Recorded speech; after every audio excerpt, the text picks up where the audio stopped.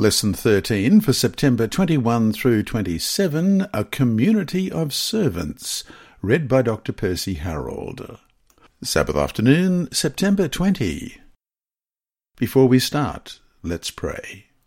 Our Heavenly Father, we thank you for your word. We thank you that as we come to the end of this series, we find a place for ourselves in the mission, not only of the church, but in the mission of Jesus to restore and help those who need that restoration and help.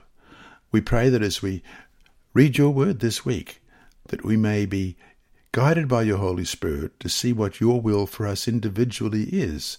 I pray in Jesus' name. Amen. Our memory text this week is Hebrews chapter 10 and verse 23 and 24. Let us hold fast the confession of our hope without wavering, for he who promised is faithful, and let us consider one another in order to stir up love and good works. Let's read that again, Hebrews 10, verse 23 and 24. Let us hold fast the confession of our hope without wavering, for he who promised is faithful, and let us consider one another in order to stir up love and good works. In seeking to fulfill the Christian mission, we should not underestimate the potential of the church as an organized community of believers. We have already noted the challenges that we can face when seeking to deal with injustice and poverty. But by working with fellow believers in a community of faith, we can be a blessing to those around us.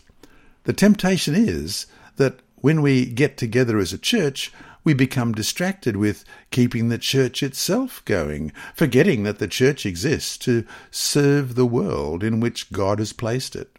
As a church body, we must not ignore the suffering and evil that exists all around us. If Christ didn't ignore it, we must not either.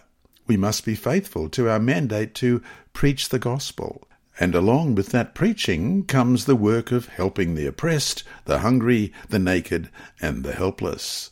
Together as a church community and organization, we are the body of Christ, as we read in 1 Corinthians 10, verses 12 through 20. For as the body is one and has many members, but all the members of that one body, being many, are one body, so also is Christ. For by one Spirit we were all baptized into one body, whether Jews or Greek, whether slaves or free, and have all been made to drink into one Spirit. For in fact the body is not one member, but many. If the foot should say, Because I am not a hand, I am not of the body, is it therefore not of the body? And if the ear should say, Because I am not an eye, I am not of the body, is it therefore not of the body? If the whole body were an eye, where would be the hearing? If the whole were hearing, where would be the smelling? But now God has set the members, each one of them, in the body just as he pleased. And if they were all one member, where would the body be? But now indeed there are many members, yet one body. As such, we as a community should walk as Jesus walked, reach out as Jesus did, and serve as the hands, feet, voice, and heart of Jesus in the world today.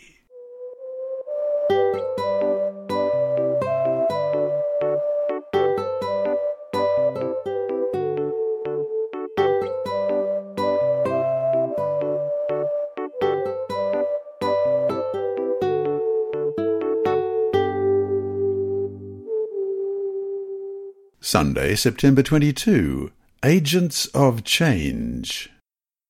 We have seen in the early chapters of Acts how the first Christian believers established a different kind of community, caring for those in need among them, and together reaching out to those outside the community, offering them help where needed, and inviting them to join in with what God was doing among them.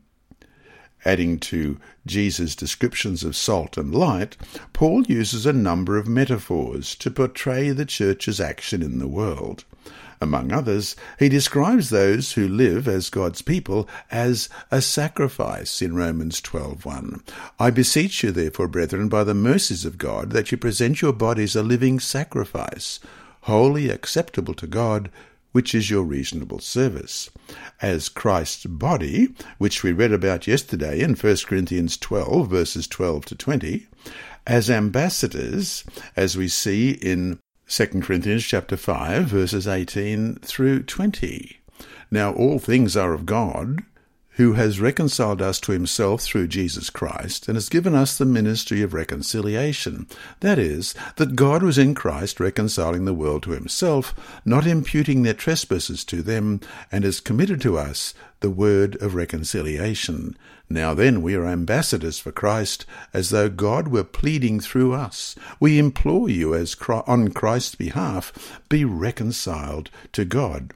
And as perfume, in 2 Corinthians chapter 2, verses 14 through 16. Now thanks be to God, who always leads us in triumph in Christ, and through us diffuses the fragrance of his knowledge in every place. For we are to God the fragrance of Christ among those who are being saved and among those who are perishing.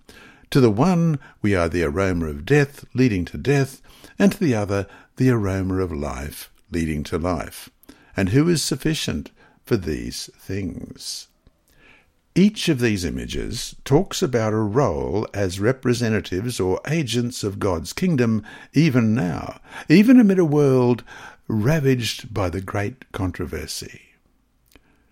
Question. Review each of these representative descriptions above. Which best describes how you would like to represent God and his ways in your community, and why? So there was the sacrifice, Christ's body, ambassadors, and perfume.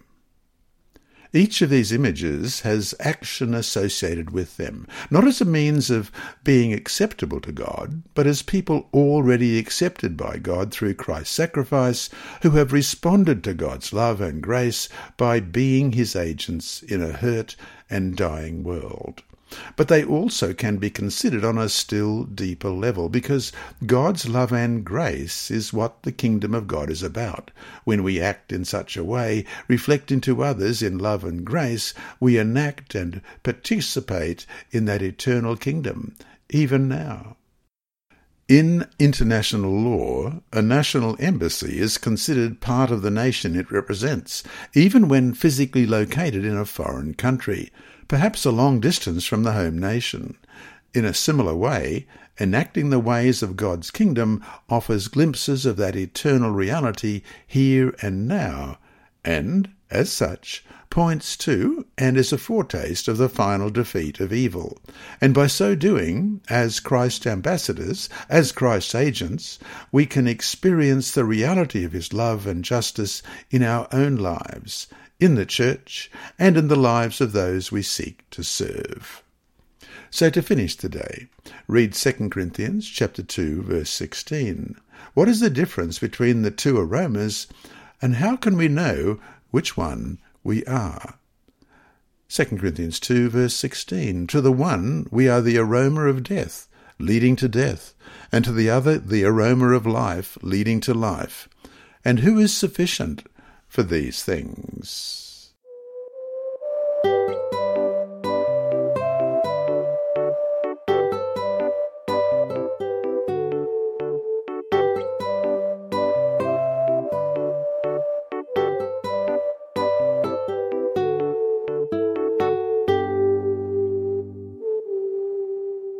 Monday, September 23. A servant remnant. The standard definition of the remnant people identified in Bible prophecy is found in Revelation 12:17.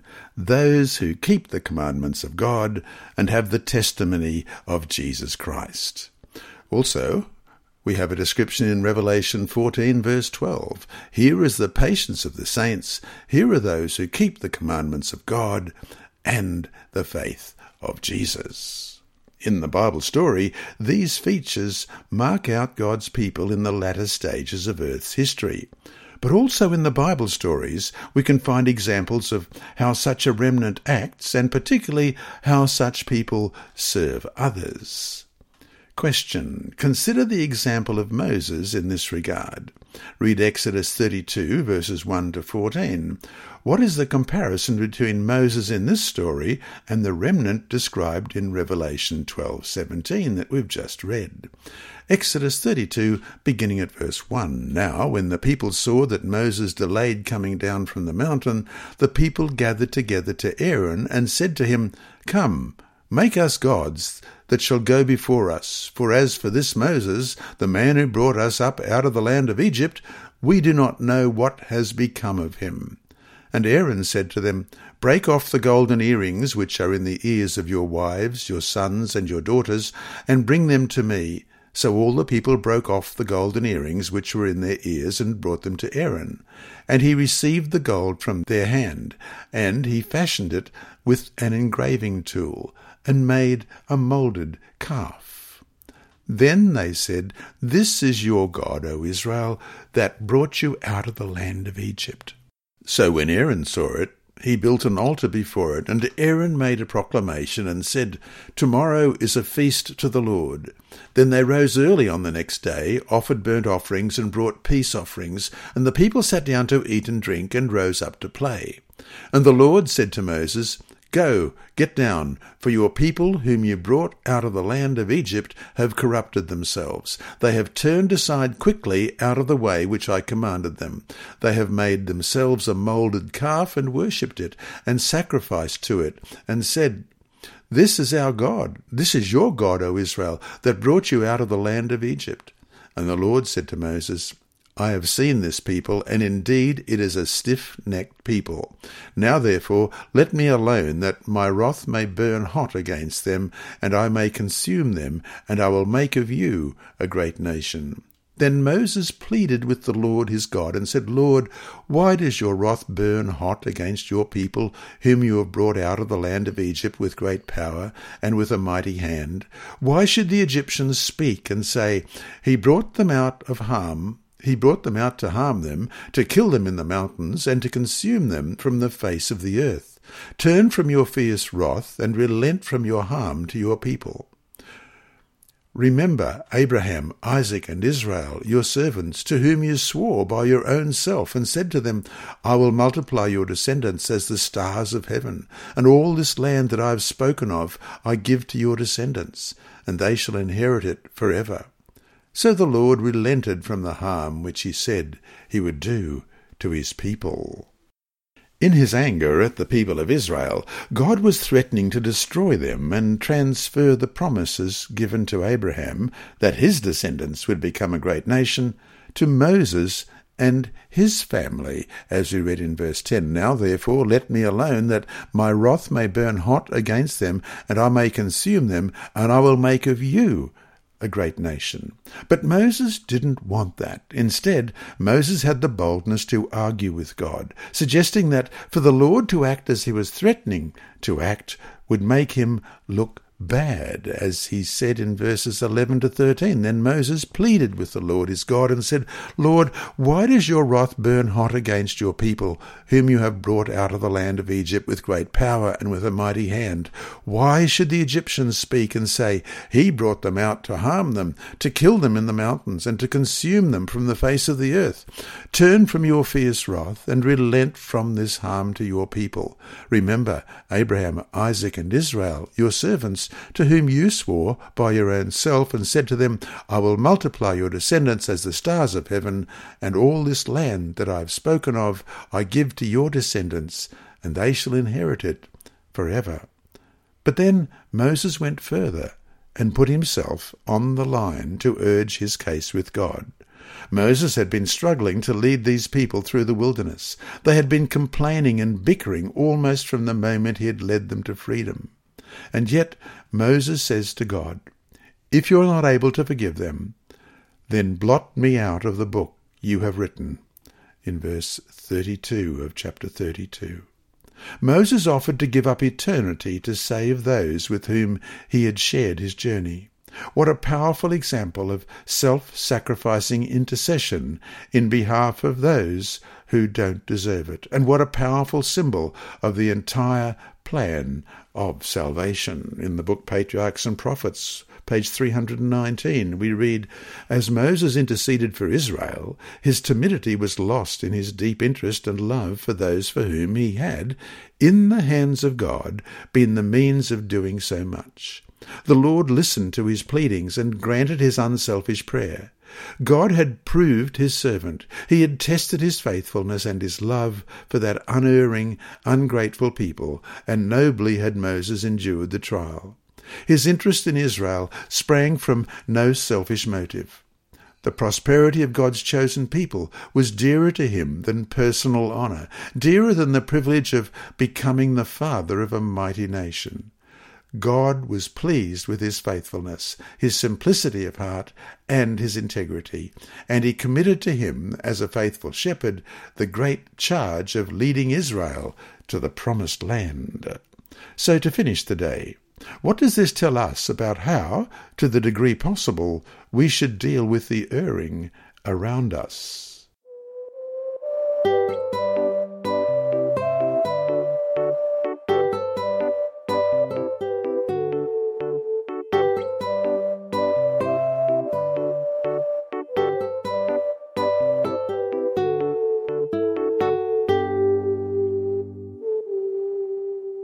Tuesday, September 24. Reaching Souls. Church discussions sometimes seem to get stuck on the apparent need to choose between a focus on social work or gospel work, either charity or witnessing, either justice or evangelism. But when we better understand each of these concepts and observe the ministry of Jesus, the difference breaks down, and we realize that preaching the gospel and working to help others are closely linked. In one of Ellen White's best-known statements, she explained it like this, in Ministry of Healing, page 143. Christ's method alone will give true success in reaching the people. The Saviour mingled with men as one who desired their good. He showed his sympathy for them, ministered to their needs, and won their confidence. Then he bade them, "Follow me." The poor are to be relieved, the sick cared for, the sorrowing and the bereaved comforted, the ignorant instructed, the inexperienced counselled. We are to weep with those that weep, and rejoice with those that rejoice. End of quote. As we've seen, these two kingdom actions, justice and evangelism, were closely entwined, not only in Jesus' ministry, but in Jesus' first commission to his disciples in Matthew 10:7 and 8. As you go, proclaim this message, the kingdom of heaven has come near. Heal the sick, raise the dead, cleanse those who have leprosy, drive out demons. Freely you have received, freely give. In short, one of the best ways to reach others with our message is to minister to their needs. Question. Read 1 Peter chapter 2:12 and Philippians 2:15. What do Peter and Paul say about the witnessing power of good works done by God's people? 1 Peter 2:12. Having your conduct honourable among the Gentiles, that when they speak against you as evildoers, they may, by your good works which they observe, glorify God in the day of visitation.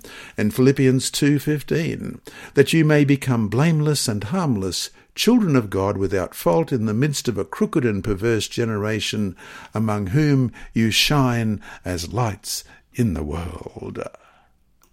With a broader understanding of God's good news, evangelism does not make sense in the absence of a passion for people. Verses such as 1 John 3, verses 16 to 18, and James 2:16 emphasize the contradiction in preaching the gospel without living it out.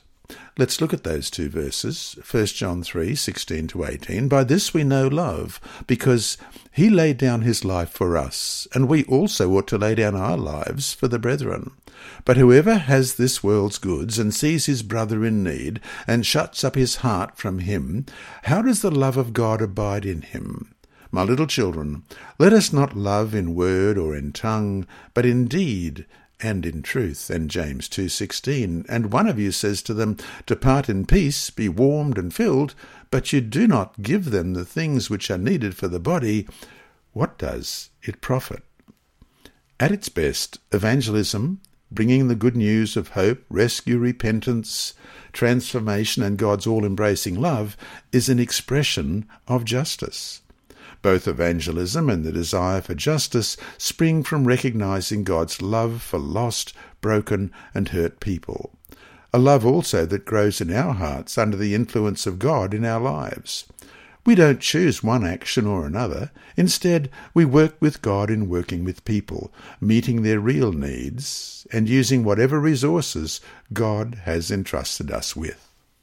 So to finish the day, how can we make sure, though, that as we do good works for others, we don't neglect preaching the good news of salvation as well?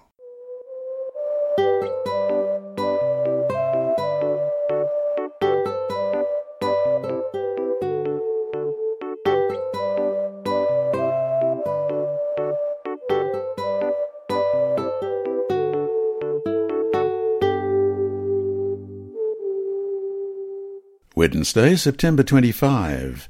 Grace within the Church.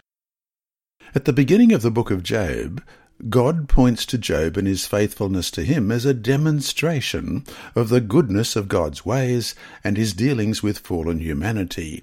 We read about that in Job 1 verse 8. Then the Lord said to Satan, "Have you considered my servant Job, that there is none like him on the earth, a blameless and upright man, one who fears God and shuns evil?" It is remarkable that God allows his reputation to hang on how his people live on this earth. But Paul expanded this faith God has in some of his saints to include the community of the church in Ephesians 3:10. His intent was that now, through the church, the manifold wisdom of God should be made known to the rulers and authorities in the heavenly realms. Question. Read Ephesians Chapter 2, verse 19. What do you think is included in the idea of describing the church community as the household of God? How should this description influence how the organized church operates? Ephesians 2, verse 19. Now therefore you are no longer strangers and foreigners, but fellow citizens with the saints and members of the household of God. In any community or organization, how that entity treats its members reflects the foundational values of the group. As the household of God, the body of Christ and the community of the Spirit, the church has the highest of callings to live out and live up to.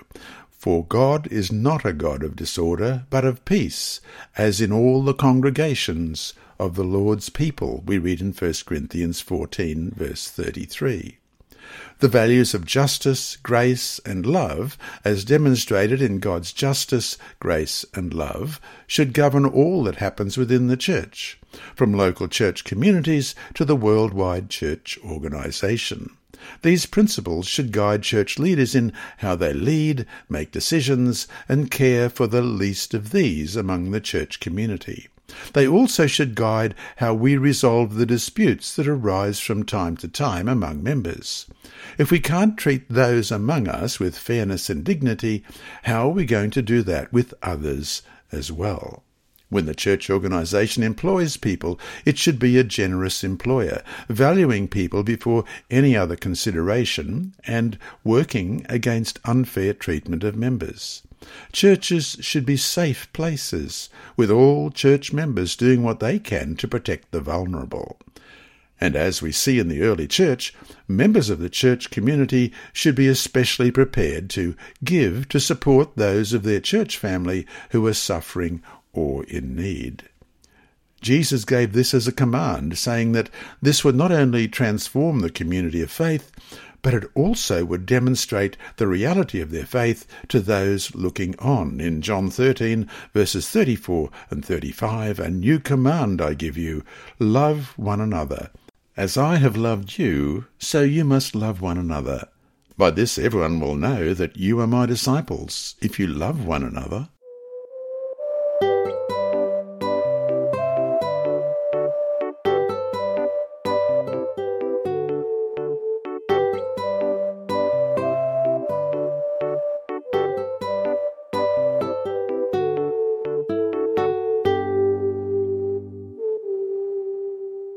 Thursday, September 26. Encourage each other to good works.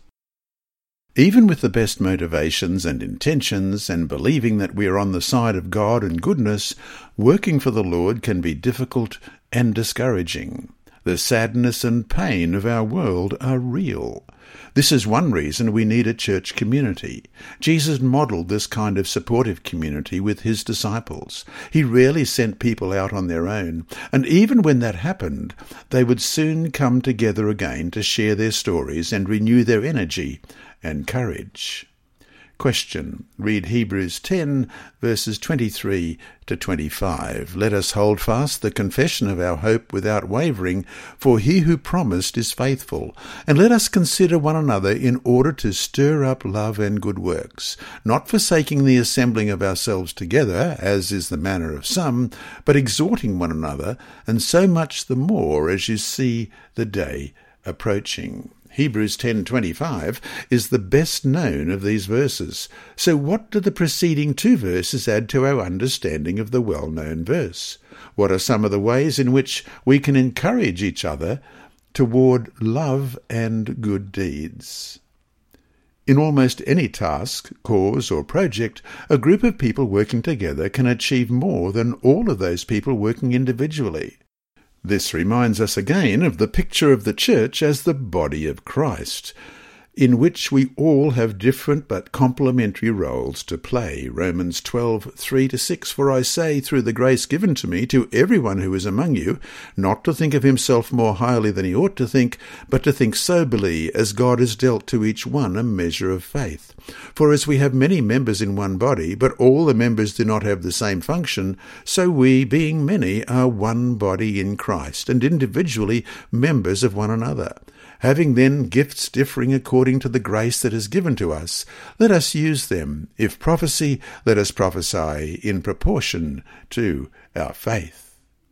When we each do what we do best, but do it in a way that allows our influences to work together, we can trust by faith that our lives and work will make a difference for eternity. While results are important when seeking to do what is right, the results are about people and their lives. We sometimes have to trust God with what the results might be. At times, when working to alleviate poverty, to protect the vulnerable, to free the oppressed, and to speak up for the voiceless, we will see little progress. But we have the hope that we are working in a far greater and inevitably victorious cause. Let us not become weary in doing good, for at the proper time we will reap a harvest if we do not give up. Therefore, as we have opportunity, let us do good to all people, especially to those who belong to the family of believers. Galatians 6, verses 9 and 10. We'll also compare that with Hebrews chapter 13, verse 16. But do not forget to do good and to share, for with such sacrifices God is well pleased. This is why we are called to encourage, literally, to inspire with courage one another. Living faithfully is both joyous and difficult. Our God of justice and our community of justice are our greatest supports, and what we invite others to join. So to finish the day, whom do you know or know of who regularly works at alleviating the sufferings of others? How could you encourage that person or group in the good work they are doing?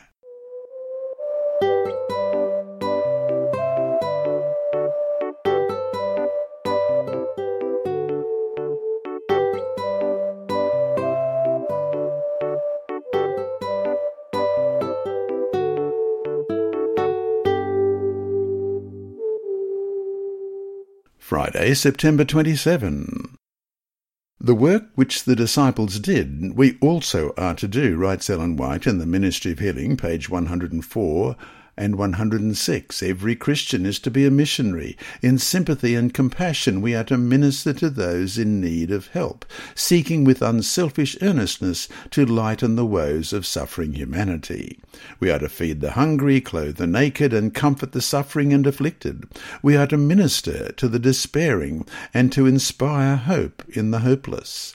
The love of Christ, manifested in unselfish ministry, will be more effective in reforming the evildoer than will the sword or the court of justice.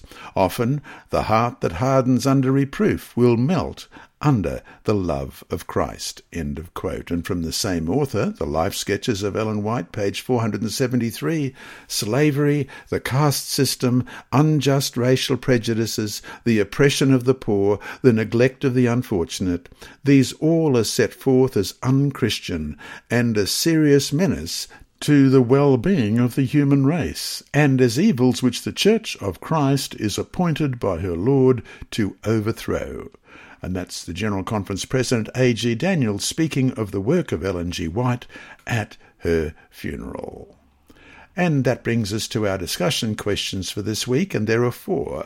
There are many people, groups and organisations seeking to relieve need in the world. What unique strengths, insights and resources can the Seventh-day Adventist Church bring to this task? 2. Can you remember a time you felt encouraged and supported by your church community? Learning from that experience, how can you extend that same encouragement to others? 3. As well as the support of a church community, what other things can help you avoid becoming weary in doing good? 4. What are some of the justice and poverty projects and initiatives you are aware of that the Seventh-day Adventist Church around the world is currently supporting? How might you be able to contribute to this aspect of the Church's work? And to summarize this week's lesson, yes, as Christians, we are called to minister to the needs of others, especially others who are hurting, suffering, and oppressed. And though we have our individual responsibilities in this area, as a community focused on ministering to others, we can be much more effective working together as a church family.